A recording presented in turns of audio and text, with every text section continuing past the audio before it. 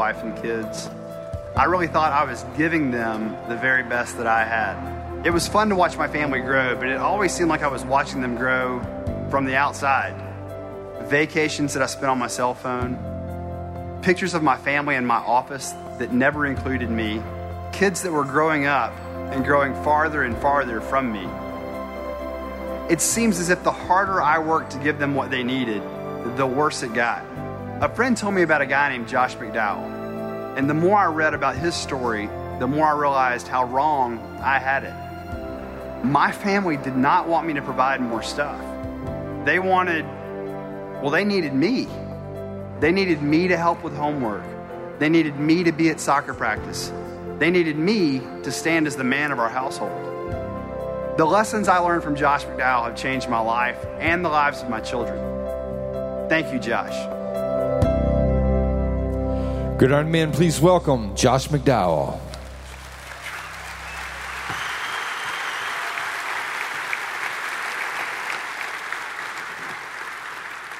Good morning. Happy Father's Day. And I got to say this. If I couldn't be with my family today, there's no place I would rather be than here with you. I can honestly say that. Because it's people like you that will make a difference. What an evening and morning it's been. I don't know about you, but I'm full and overflowing. I don't know how you have anything left to hear me. Really. I mean, last night as Tim talked about standing tall in your profession.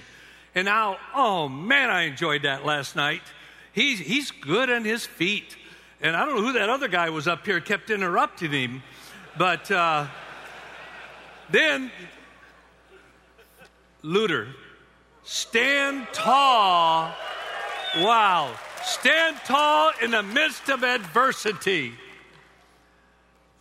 And then Phil this morning, stand tall in your church. That is by far the best talk presentation I've ever heard on why we ought to be in church. I'm going to make sure every pastor I know gets that. I'm serious. It is excellent. Now this morning they've asked me to speak on stand tall in the family. My background, at least anything but standing tall, because my background has pretty much been the presence of failure of families. Growing up, my father, I grew up in Union City, Michigan, was a town alcoholic. Look, many of you had an alcoholic parent. You know what I'm talking about. Every day of your life, you carry shame. Every day. And I carried that for years, and I still carry it. From 6 to 13 years of age, every week for 7 years, 3 to 4 times a week, I was homosexually raped. In my own home by a man named Wayne Bailey. When I was 6 years old, he was hired to be a cook and a chef.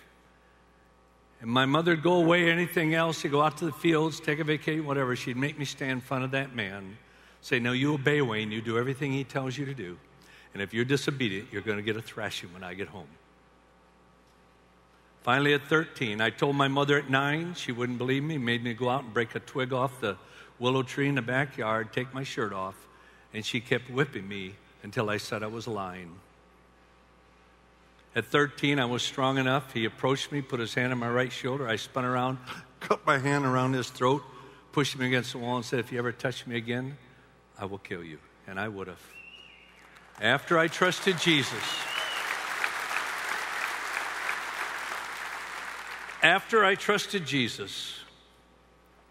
I knew I had to do it. I didn't want to because I wanted that man to burn in hell. But by faith, not because of any feeling, I drove to Jackson, Michigan, and I said, Wayne, I've come to know Jesus Christ as my Savior and Lord. And I've come here to tell you, and what I told him, I did not want it to be true. I didn't want it to be true. I knew it was true, but I didn't want it to be. When I said, Wayne, I've come here to tell you that Jesus died as much for you as he did for me. I forgive you. If I hadn't have done that,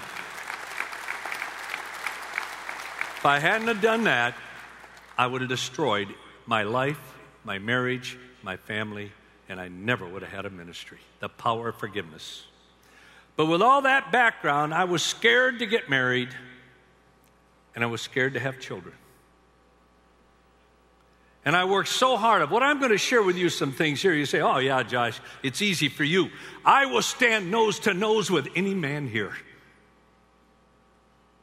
You can give me any excuse you want not to be an effective father or grandfather, and I'll stand nose to nose with you. If God can do it in my life, He can do it in your life. And it's never, ever too late. Ever. I was desperate. And so I looked at men. I wouldn't have made it without the church, which was Dick Day, Jim Simpson, Paul Lewis, Steve Arterburn, and Dr. Henry Cloud. Without those dearest, closest friends coming around me, speaking to me, ministering the Word of God into my life, I wouldn't be here this morning. So what I'm going to share with you is the results of a desperate man coming out of the background that should have destroyed everything. But don't get me wrong, folks. Every day I struggle with being sexually raped. Every day of my life. Every day of my life I pay a price for having an alcoholic father. And for the violence of my family. And my dad wasn't trying to kill my mother, I was trying to kill my dad. And so I was desperate. I never knew you could have a family who would die for you. My 3 daughters and my son would literally die for me. I never knew you could have a family that love each other so much. And they call her, their mother, their shining star, and they call me their superhero, Superman. Sunday, all my kids are taking me to see Superman. They said a super dad should see Superman. Yeah. But they had to promise they'd buy the popcorn. But I never knew you could have a family like that. I never knew you could be married to a woman who would actually change your life more than Jesus. I never dreamed that a woman could love a man as much as Dottie loves me. I've never seen it in a Hollywood movie, a video, a romance novel, or anything. The dimension of love of Dottie for me. And when she found out about me being sexually raped and everything else, when I finally went public with that, I don't know how I'd have made it without my wife. She is my hero, my greatest hero in life. I hold her in the highest esteem. So, gentlemen, I want you to remember what I'm going to share this morning, because you won't by just listening to me. You might have a photographic mind, but you don't have any film. And so, in other words, a digital mind, no memory card. And so off and on, they're going to put up there, I think they already have a slide. You just email me, josh.mcdowell@josh.org. That's easy enough to remember. I will send you all my PowerPoint, all my notes. I will send you an annotated outline of every point with the stories attached within those points. I will get that right off to you. The reason I want you to email me, then I don't have to take and make a list of everything. All I have to do is hit a button, it'll send it to you automatically. And it would take a lot of time off me. And so if you just email me at josh.mcdowell@josh.org, I will email you things you can take to your pastor, the PowerPoints, everything. And I'm only using just a little tiny portion of my PowerPoints this morning. You can send it to your pastor, everything, by just emailing me. How to stand tall in your family. Just 4 or 5 simple principles. 1, the greatest security of a child today, when they look at their father, is not knowing my father loves me. That's a big mistake today. Most people think, well, the greatest thing I have to do is my kid needs to know I love them. Nope, that's secondary. It used to be true, but not anymore. Now, the greatest security of a child is not knowing my dad loves me or my mom loves me. No, it's knowing my father loves my mother and they will not divorce, period. That's the greatest security of a child today. My son, when he was 6 years old, came home from school and he wasn't quite himself. I said, "What's wrong, son?" He said, "Nothing." I said, I never say, "What do you think?" I say, "Son, what are you feeling?" He said, "Dad, are you going to leave Mom?" I was waiting for that. I said, "Why do you ask?" 3 of his friends, their parents had just divorced. And no matter how secure you are in your family, kids are growing up today with the same anxiety and everything of kids from very broken, hurting homes and everything else, because they think, no matter how much my dad loves my mother, he's going to leave. I got down on my knees, looked at 6-year-old Nye, and I said, "Son, I want you to know something. I love your mother. I'm committed to your mother." And I raised my voice and I said, "I will never leave your mother, period." That little boy went, "Oh, thanks, Dad." Did he need to know that I loved him? No. He needed to know that I was passionate about his mother. That's the greatest security. And that's the foundation for standing strong in your home. This is why. Don't you ever hesitate to constantly, I don't care how old you are, young you are, whatever, grandparent, whatever, kissing your wife, hugging her, holding her, romancing her right in front of your children. My kids will go, "Oh, Daddy, that's awful." I say, "Okay, I won't do it again." No, no, no, no. My kids know. In fact, when I wrote one of my latest books, How to Talk to Your Child About Sex in the Day of the Internet and Pornography, and I sent a video crew to my house. And one of the questions they asked, because I want to be able to incorporate the real accurate information into my book from my own family. And one of the questions was, when was the first time your parents ever talked to you about sex? My son and my 3 daughters immediately said, "I don't know. He always talked about it. We talked about it at the breakfast table, the lunch table, and the dinner table. We have to in the day of the internet." Second question was this: what was your greatest motivation to stay pure? Now think of this. With all the pressure of it, what is your greatest motivation to stay pure? All 4 of my kids immediately answered, "Because I always wanted what my daddy has with my mother, and it was worth waiting for." Men, you are the key to your family. They wanted to find out, is there any force greater than some of the forces in a young person's life? Because most parents are so afraid, am I going to lose my child? Will I lose them through videos, movies, television, the internet? Will I lose my child through pornography? The peer pressure. Everybody talks about peer pressure. Then into high school, college peer pressure. Will I lose my child? So they did a major study, which I documented. And they concluded, after millions of dollars, there's only one force greater than peer pressure, than movies, videos, internet, television, high school, and university. There's only one force greater. You know what it is? A loving, intimate, close relationship with one's daddy. Not the mother. Not the mother. The father is the only factor that's more powerful. I'll put it this way, men. Without you, your kids probably won't make it today. They won't. Without a loving, intimate, close relationship with you, your children will not make it. And your grandkids. So even though I have 7 steps, I'm only going to share 4 simple principles that helped me.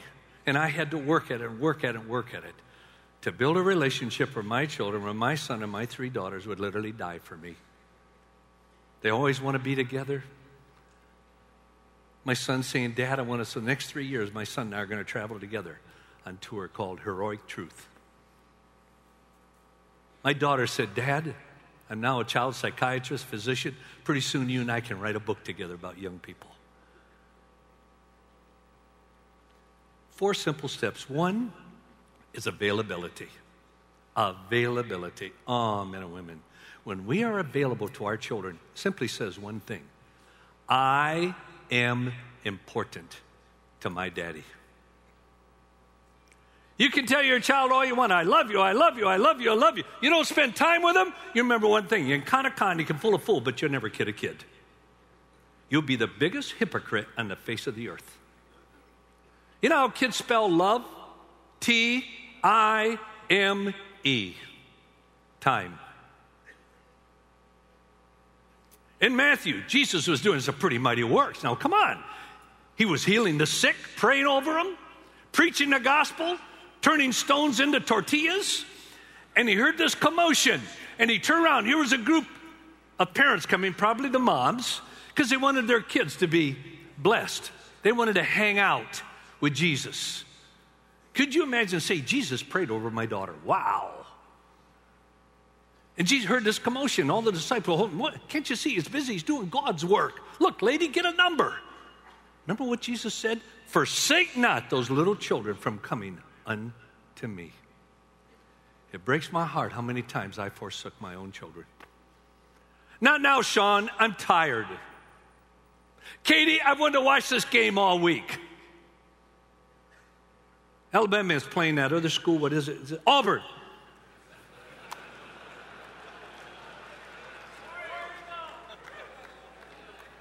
My daughter graduated from Auburn. Honey, I've got to get to the airport. I'll talk to you when I get back. Every time I was saying, you are not as important as. If we don't have time to be available to our children, we don't have time for anything. And folks, if I can do it, you can do it. I made 17,000 airplane flights. More than anyone in history. Probably given 27,000 talks. I don't think anyone could match that. I've lectured and debated in over 1,250 universities. No one's done 300 universities in history. If I can do it, oh, Dad, you can do it. You can do it. But it starts with mentality. I was coming home from a long trip. Oh, I was exhausted, and my adopted daughter, my fourth daughter, we adopted. If I were younger, we'd adopt 2 or 3 more. I'm a better father, a better husband, I'm a better lover because we adopted Heather at 25 days old. Now she's 27, got 2 of the greatest grandkids any grandfather could ever anticipate in life. And I got home, and she said, Daddy, can we go to the mall together? We lived in Dallas. There was this fabulous mall in North Dallas. We never went to buy anything. We just went there and hugged each other, held hands, walked around, looked at stuff and all. And my wife says, honey, your dad's very tired. I said, no. And boy, I reached down, sucked it up, and I said, let's go, honey. I just dropped my attaché bag right there, walked right out the door, and we went up to the mall for 2.5 hours. You know what that said to my daughter? I'm important to my daddy. I'm important to my daddy. When pagers came out, I got one special pager just for me, one number, only my kids knew it. And they knew everywhere I went, I had that pager. And if they hit that number, we had a code. If it was emergency, Dad, call home right now. It was 911. 777 was, Dad, I love you. When you have time, would you call me? And they knew all over the world, everywhere, they were a priority. I was available to my children. Gentlemen, it doesn't matter what else you do if you're not available. I grew up thinking that I missed out so much in life because my dad was always drunk. He never had time for me. He was an embarrassment downtown in the gutters where I'd walk across the street to not even be identified with him in Union City, Michigan. And I grew up feeling sorry for myself, that I didn't have some of the relationships with their dads that some of my friends had. But after I became a father and my second child, I realized I'm not the one that missed out. My father did. My father missed the joy of raising me. Men, don't miss out. Don't miss out. Second, after availability, is affirmation. This is probably where most of us men fall down. What do you mean by affirmation? Affirming their emotions. In the scriptures, in Romans 12, it says, weep with those who weep and rejoice with those who rejoice. The New Living Translation puts it this way: when others are happy, be happy with them. That's what it means to rejoice with those who rejoice. If they are sad, share their sorrow. That's what it means to weep with those who weep. When they're sad, share their sorrow. Oh, if any one principle I had ever learned of being a dad, I wish it was this one. But it goes contrary to most of our own natures as men. Affirming a child's emotion communicates to them authenticity. Let me show you how for years I would handle it with my kids, with my wife. Say my wife, something happened in her life or something else, and I'd see she was crying and everything else, and I'd say, honey, what's wrong? And she'd dump on me. So-and-so did this or said it, and it really hurt. I had the male, M-A-L-E, response. First, honey, don't let it get to you. In other words, suck it up. Second, they don't know what they're talking about. Blame game. Women are always right and men are never wrong. The blame game. We always like to blame something. Third, honey, there's 3 things you could have done. Fix it. Fourth, quote scripture. Make him feel guilty. All 4 of those are sin.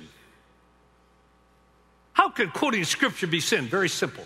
When you ought to be living it and you quote it, that's sin.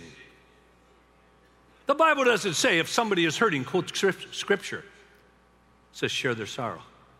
It doesn't say if somebody is hurting, if our child or our wife is hurting, it doesn't say fix it. You can do that later. My son was All-American in basketball in the university. Shortest kid in his class. What that kid could do with a basketball was incredible. And in high school, we had a coach from a minority group that just didn't know how to coach. And he just belittled the kids. That's how he motivated them. And my son came home and the coach had said something done. Now you have to understand, my son was a star. He would have done anything for that coach. He made that coach look good. And my son came home, was crying because of what had happened. Now my instinct was, I want to go down. Son, I'm going to go down there and I'm going to talk to that coach. That's not what he wanted. He just wanted me to know I understood. And I remember I put my arms and I said, son, I'm so sorry. That must have really hurt. Son, I hurt for you. I love you. And then he just gripped me. You see, all he needed to know was I understood. He didn't want me to fix it. You can fix it later. You can quote scripture later. That's not the time to quote scripture.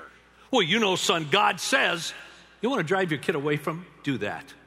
Like one kid came down, 28,000 men like this. He's way up top. He ran all the way down. He said, Mr. McDowell, will you come up and talk to my dad? Every time we start getting close, Jesus gets in the way. I knew what he's talking about. My dad always brings Jesus up, quotes the scripture, instead of just listening to it. Jesus gets in the way with so many kids with their daddy. Says if somebody's hurting, share their sorrow. This businessman heard me speak on this. The next day in Harrisburg, Pennsylvania, came home from school. He's an entrepreneur, came home from work. He was about 35, 37 years old, about 4 o'clock. And about 4:30, his 8-year-old son was running through the house, hardwood floors, tripped on a rug, and fell. And he started to cry. He said, Josh, I started to come up my way. Come on, son, get up. That couldn't hurt that much. Now, come on, be a man, stand up. He said, I kept hearing you. Affirm, affirm, affirm. Oh, I wish I had a video of this. This man walks over to an 8-year-old son crying on the floor, gets down on his hands and knees, and he leans over his son, and he said, I just whispered to him, son, I'm so sorry. That must have really hurt. Son, I hurt for you. I love you. He said, my son looked up to me, and all he said was, thanks, Dad. You know what? I said, mister, you keep doing that, you're going to die a happy man because your kids are still going to come home.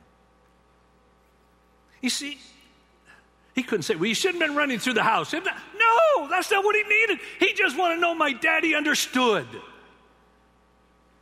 My daughter in medical school. Oh, wow.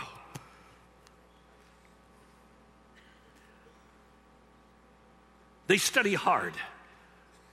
I came home about midnight. She was hitting the books, and I said, honey, you got a hard exam? She said, Dad, hardest exam in medical school. So I prayed with her. Got up early the next morning, 4 o'clock, because they leave for school early. Walked out the car, prayed with her again, and I said, honey, what time is the exam? She said, 9 o'clock. I said, look, the moment you finish, I want you to call me and tell me how it went. But Daddy, you'll be speaking. I said, that's okay. I'll put my phone on vibration. So about 11:15, I'm talking about 500 corporate executives in San Bernardino, California. And my phone vibrated. I looked down, and it was my daughter. I said, excuse me, men, but one of the most important people in my life needs her daddy's attention. So I tuned on, picked it up, and I said, honey, how did it go? She said, Daddy, I got a 98. Before I learned this lesson, affirming my child's emotion when they're happy, be happy with them, I would have said, honey, that's wonderful, but look, I'm speaking right now. When you get home, we'll talk. The Bible doesn't say, if somebody's happy when they get home, talk to them. It said, no, when somebody's happy, hemorrhage. You don't bleed, you hemorrhage. So right there in front of 500 corporate executives, I went on, honey, that's so wonderful. You got to be so happy. I'm so happy for you. Your mom and I are so proud of you. For the next 2 years of medical school, she called me after almost every single exam. Why? Instead of building a barrier, I was building a bridge. Men, step out of your comfort zone into your uncomfort zone where you want to fix it. You want to correct something. Don't do it. Just affirm them. You can correct it later. You can fix it later. You can quote scripture later when it's godly, not then. If they're happy, affirm their happiness. Hardest time to do that is when you're sad. That's when you reach down by faith. And I've learned in my life there's been some hard times, but God has always honored it, and by faith I obeyed the scripture. Availability, affirmation. And then, this is so key. This is one of the most fun. Appreciation. Appreciation. When we express appreciation to our children, it says one thing: I am significant.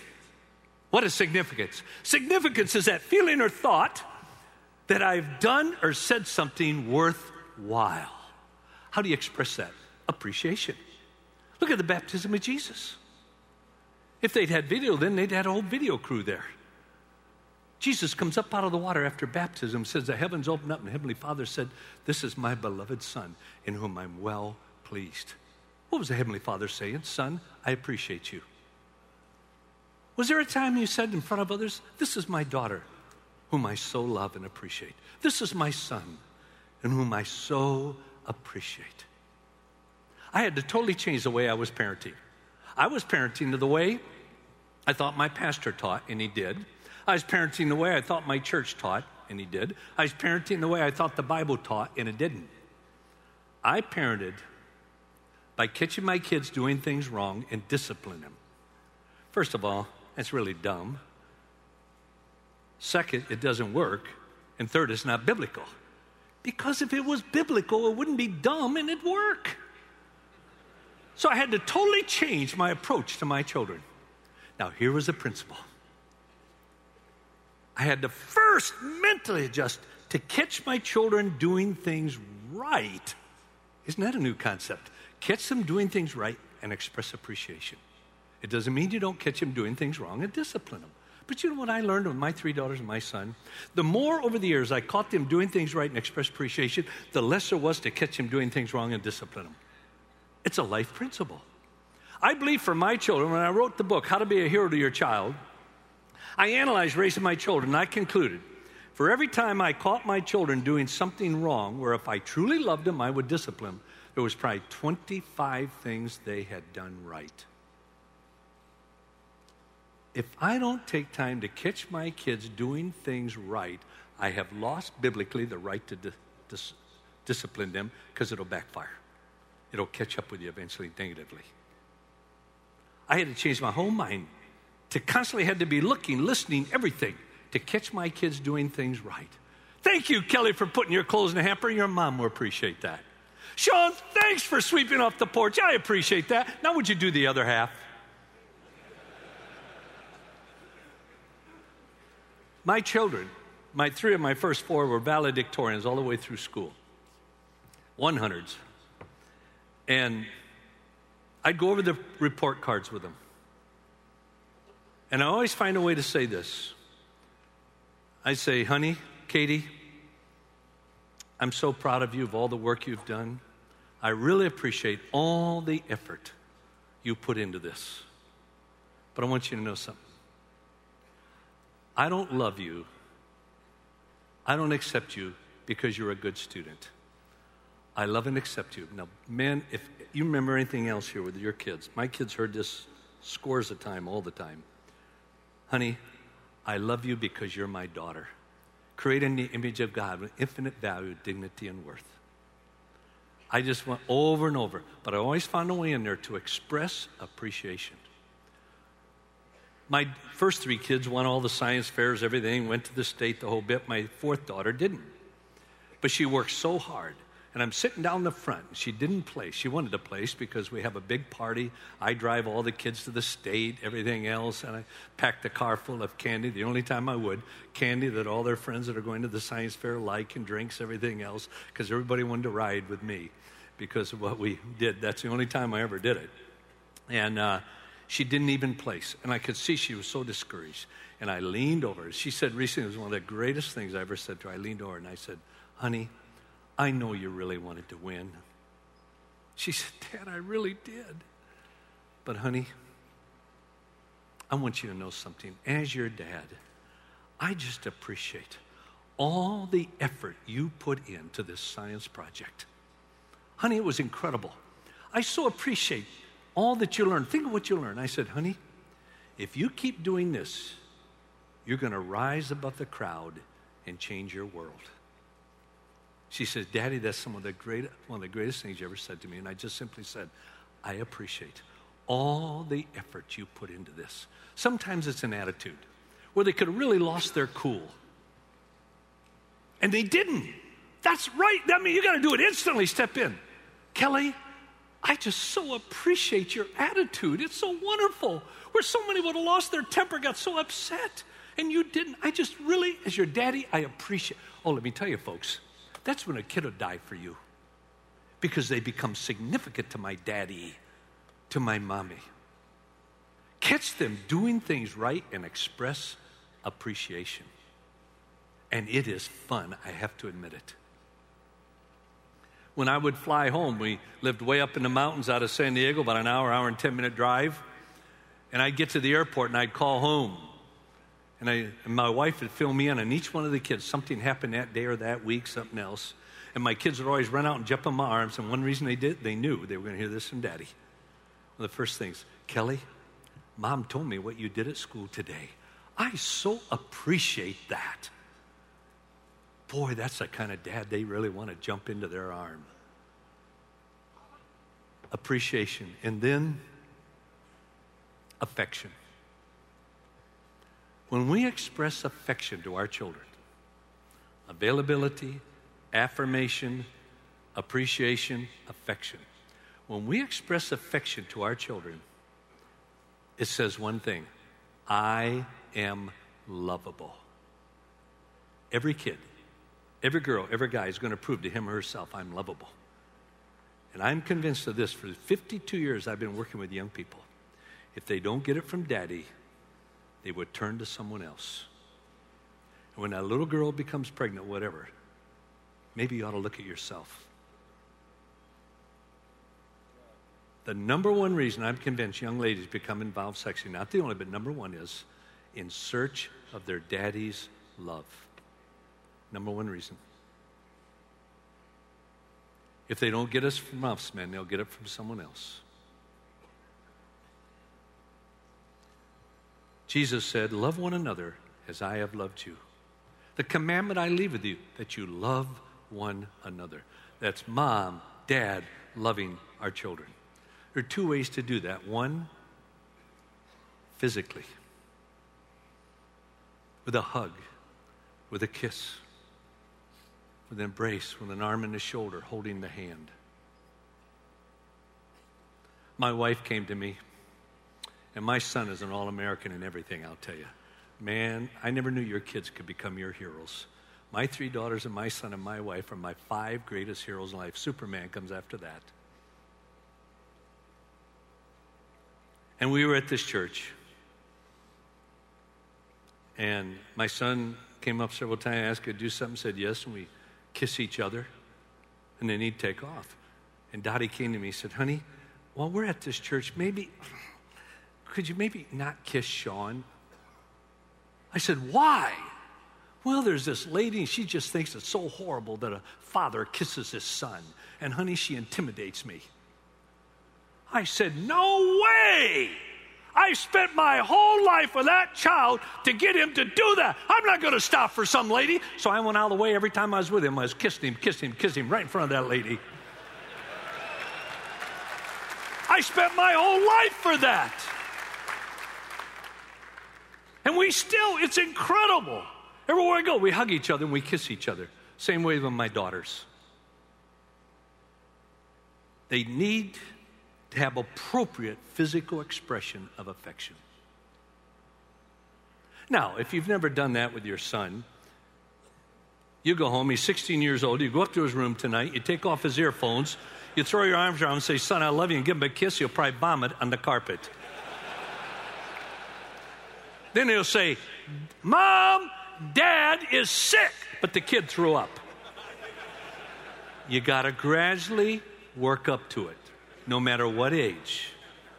And you got to be sensitive to if you start out when they're young, the peers are not an issue. Always, right at school, my kids come jump my arms, give me a kiss. 5, 6, 7, 8, 9, 10, 11, 12, 13, 14, 15, 16, 17, 18 years old. But if you start out at about 12, you got to work up to it and be very careful with their peers until you're both comfortable with it. Kids are crying out for it. I meet so many kids who hate their dad. I mean, so many. I hate him. I wish he was dead. I've never met a kid that has never chased after his daddy's love. It's normally when they don't get it reciprocated, they become angry. Then they need to hear it verbally. First, a physical expression of it, and then a verbal expression. For my kids, I figured they needed to hear me 10 times a day when I was home saying, I love you, or something equivalent to that. Of all the daughters in the world, there's no one I'd rather have as my daughter than you. I love you. You're the most wonderful blonde, blue-eyed, because I had a dark-haired brunette eye. You're the most beautiful blonde, blue-eyed Katie who went to Auburn. Daughter a dad could ever have. You're one of the most wonderful. And I love you so much. I figured 10 times. Now, look, just to be honest with you, I hardly ever did it 10 times a day. Some days I maybe did it once, but some days 15. But I had to set a goal 10 times a day. And there's been times I've been in bed and I've had to get up, go downstairs, or go upstairs, back to my child's room, and give them a big kiss, even though they were asleep. I never wanted to go a day without saying, I love you. When I would call home, I cannot remember. My oldest child is 38, Kelly, who's a child psychiatrist. I cannot ever remember ending a phone call with my children that didn't say, Dad, I love you.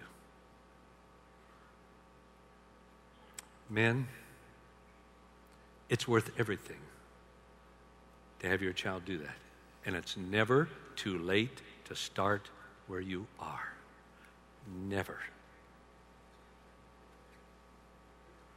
But if you haven't done these things, you have to gradually build up to it.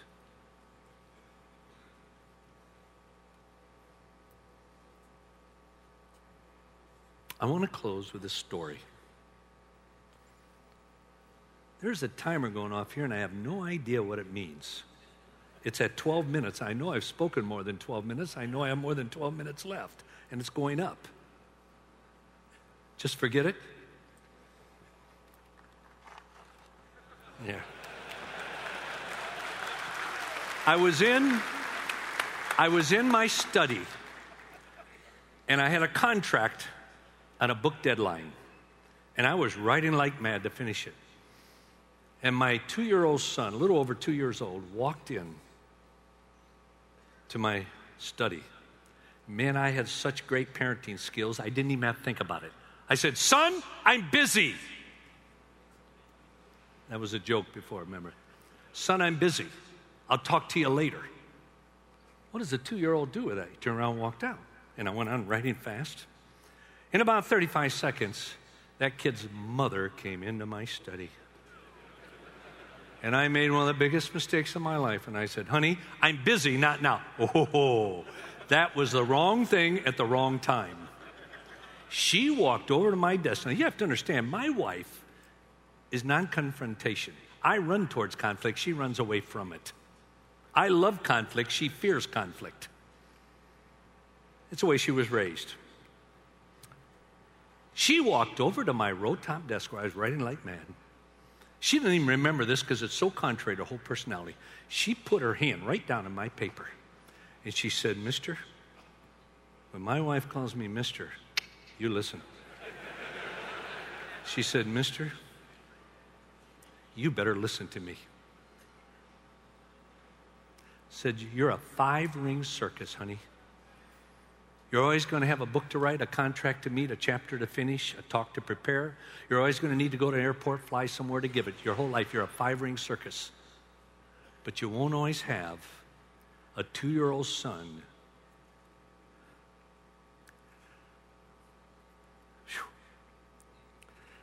who wants to sit in his daddy's lap and ask him a question.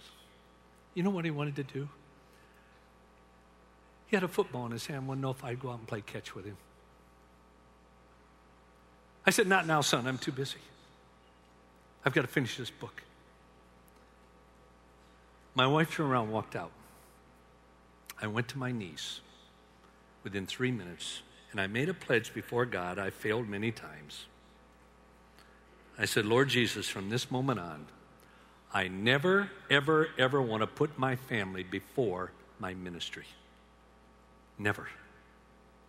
Forgive me for the times I put my children, my wife, before the ministry. I will never do it again. Because that day in my study and my knees, I learned one of the greatest truths of life. Dottie, Kelly, Sean, Katie, and Heather do not come before my ministry. They are my first ministry. And that totally transformed my life. Some of you need to go to your knees when you get home and say, God, I'll never again put my family before my business. Your family is your first business. There's no one thought I've ever had that transformed my behavior more than my family does not come before my ministry. My family is my first ministry.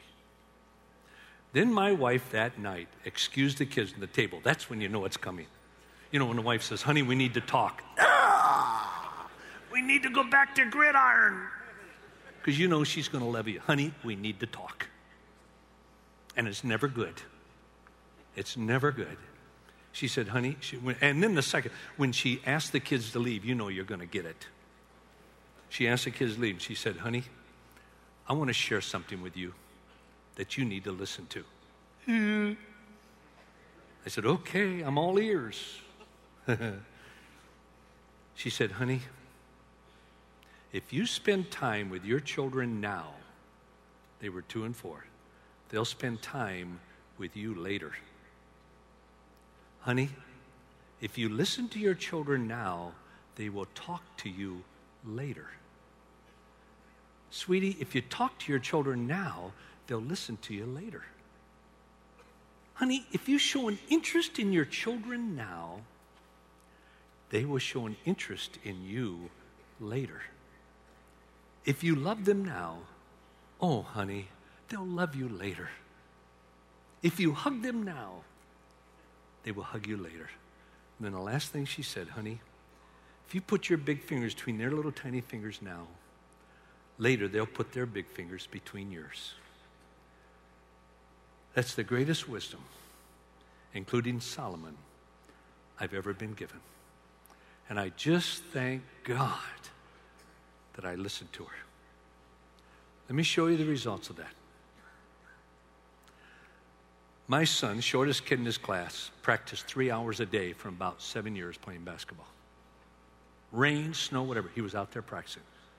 Little kid, so he'd get these big, heavy weight shoes. He'd save up money, buy them, put them on, and he would use them jumping. They weighed a ton. But what that kid could do when he got to junior high and high school and then college was incredible. I made most of his games. They said, one time they were interviewing me, they said, well, don't you resent your father when he's away so much and you have all these games? He said, no, my dad makes more of my games than any father that comes home every night at 5 o'clock. It's not that I made that many games, it's just others don't make many. Well, when he got to college, I tried everything to make every game. I couldn't. But one time, I'm pretty well sure I could make it, but in Salt Lake City, I had like a 18-minute illegal space, but I talked him into doing it. So I didn't want to say I'll be there and then not be there. That's worse. Never promise you're going to take him to Disneyland and not do it. You wait until you absolutely know you can take him to Disneyland, and then you promise. The worst thing is you promise something, and then you back off.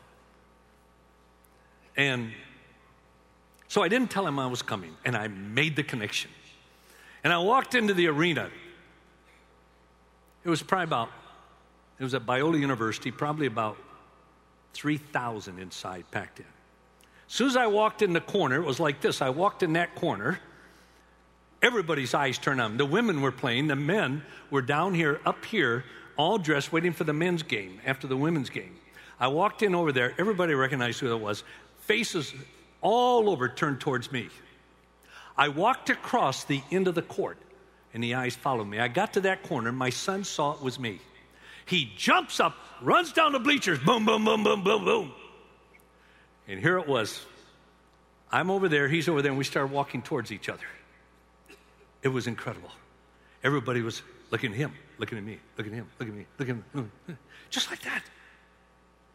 And I have to have a lot of security. And one of your greatest security is being aware of your surrounding. I know when anybody puts their hand in their pocket, in their vest or anything, they can be 5 rows back from me, I know it. That's the best security you can have. And so I realized what the crowd was doing. And we met right on the side, right in front of the scorekeeper's table, which was 2 of the little bleachers up there. And we met at each corner. By that time, there was literally tension in the theater. My son wasn't even aware of it.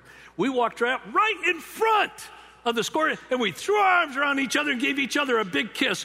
And that crowd, about 4,000 students, exploded. Yay! Way to go, McDowell! It was incredible.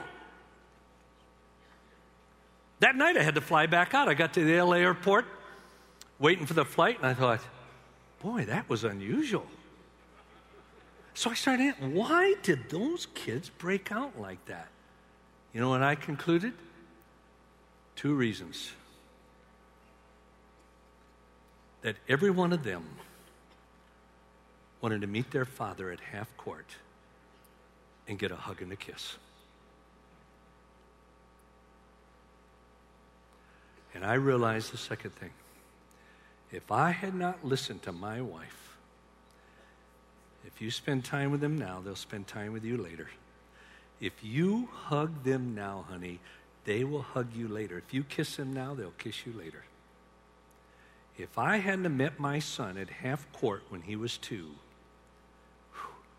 he would not have met me at half court when he was 20. Do you get that, men? I pray to God, no matter where you are with your family, that you'll make some changes. No matter how good your family is, it can always be better. I never stop trying to be a better dad and a better husband. Never. No matter how good of a family, strange, divorce, whatever. If you meet them at half court now, they'll meet you at half court later, whether they're 20 now and 30 later. These 4 principles can help you. And if you send me an email, josh.mcdowell@josh.org, and say, please send me your notes. That way I don't have to make a list or anything. I can just hit it and it'll click right to you. And I'll get it to you immediately. You can pass it on to your pastor, whatever.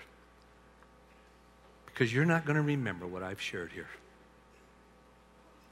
This is my way of, I hope, continuing the ministry when you return home. Folks, I flew in Friday just to be here for the whole I usually don't do that, but you know one reason why I did it? There's no one in ministry I respect more, as much, yes, but more than Phil and his wife.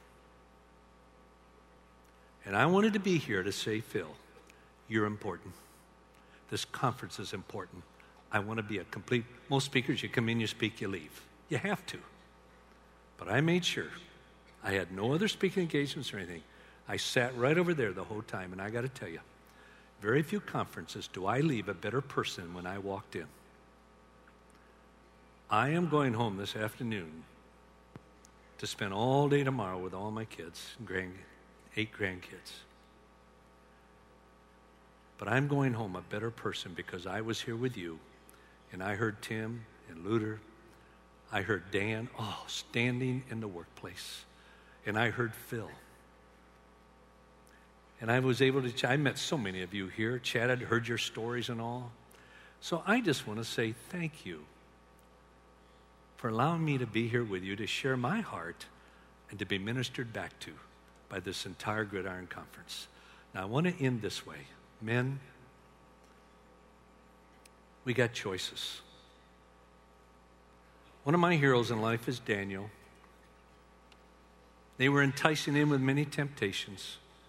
It says in Daniel 1, and Daniel purposed in his heart not to defile himself. You know what that says literally in the Hebrew? It's interesting. He made a decisive decision. A decisive decision. I'm not going to defile myself. Well, I want to end my time asking you to make a decisive decision. Because I've learned one thing. There's very little follow-through if we don't make decisions. We have been fed. We have. From starting last night all through today. We have no excuse. So here's my challenge to you.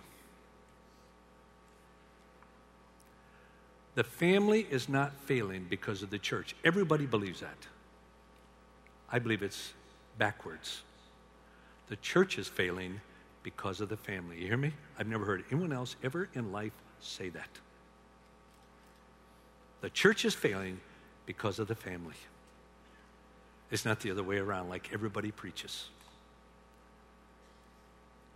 I want to ask you, with all that we've heard here, we have to respond to it, folks. In fact, I'm going to sit down because I want to be able to stand. I want you, if God has worked something significant in your heart and mind in these last 30-some hours, what you've heard from all the speakers, from each other, even thinking back to some of the things your own pastor taught, are you willing here in front of everyone? Many of you have your children here. There's others from your church who will hold you accountable. Are you willing in just a moment to make a decisive decision? By God's grace, I'm going to do everything to be a godly husband and a godly father, to make a difference in my family and in my church.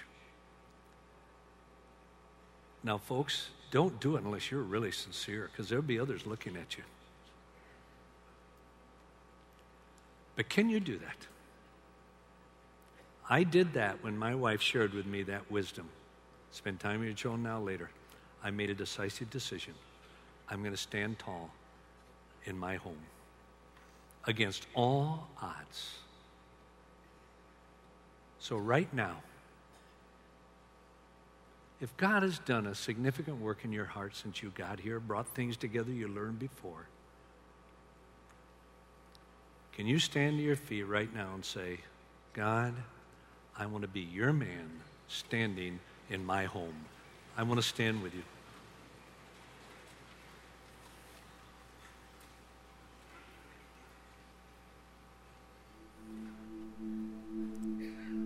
Men, someone said it here. I don't know who. That when you make a commitment, you need to tell someone. I would encourage you to tell one other man who's not here the commitment you just made.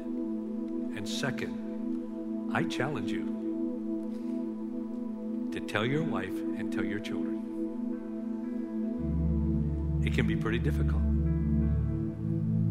Some of you need to apologize to your wife and your children. But you learn some steps here. Some simple steps, and I'm going to email you others, very clear with the graphics, everything, that can help you go from here. You know it, you've learned it, now it's your choice. Every year I met with every one of my children, and I said, my oldest, I said, honey, I've never been a father of a 7-year-old, 8-year-old, 9-year-old, 10-year-old daughter. Honey, I need your help. I want to be the best father I can. Not the best father in the world. I want to be the best father that I can by God's grace. And if you see anything in my life that could make me a better father to you, you have my freedom to tell me. And my son, I've never been a father of a 6, 7, 8, 9, 10, 11, 12, 14, 15, your old son. Same thing. Katie, I've never been a father of a blonde, blue-eyed daughter before. And if I'm not all that you believe God intended me to be as your daddy, you have my freedom to tell me. Heather, I've never been a father of an adopted black-haired, black-eyed daughter before. And honey, if there's anything that I can do better to be a better daddy to you, to love you better, whatever, you have my freedom to tell me. And when they do, don't become defensive. Let's pray. Father God, I just thank you for the privilege of being here this weekend. To hear Frank, to hear Phil, to hear Tim, to hear Dan. Oh, Father, I just want to stand tall in the marketplace, and I want to go eat at Chick-fil-A. And Father, I thank you for what Phil's shared about standing tall in the church. Lord, I pray that as the majority of us have stood to our feet and made a decision, that Lord, as we've learned here, that without others coming around us, encourage us in it, we'll fall away from it. So with each other here, become partners of reminding each other, encouraging each other to follow through in this decision. And Lord, I pray that if we had another meeting like this a year from now, the stories would be incredible of what happened in various homes, because these men, these grandfathers, took a stand. We thank you for that. In Jesus' name, amen. You can be seated.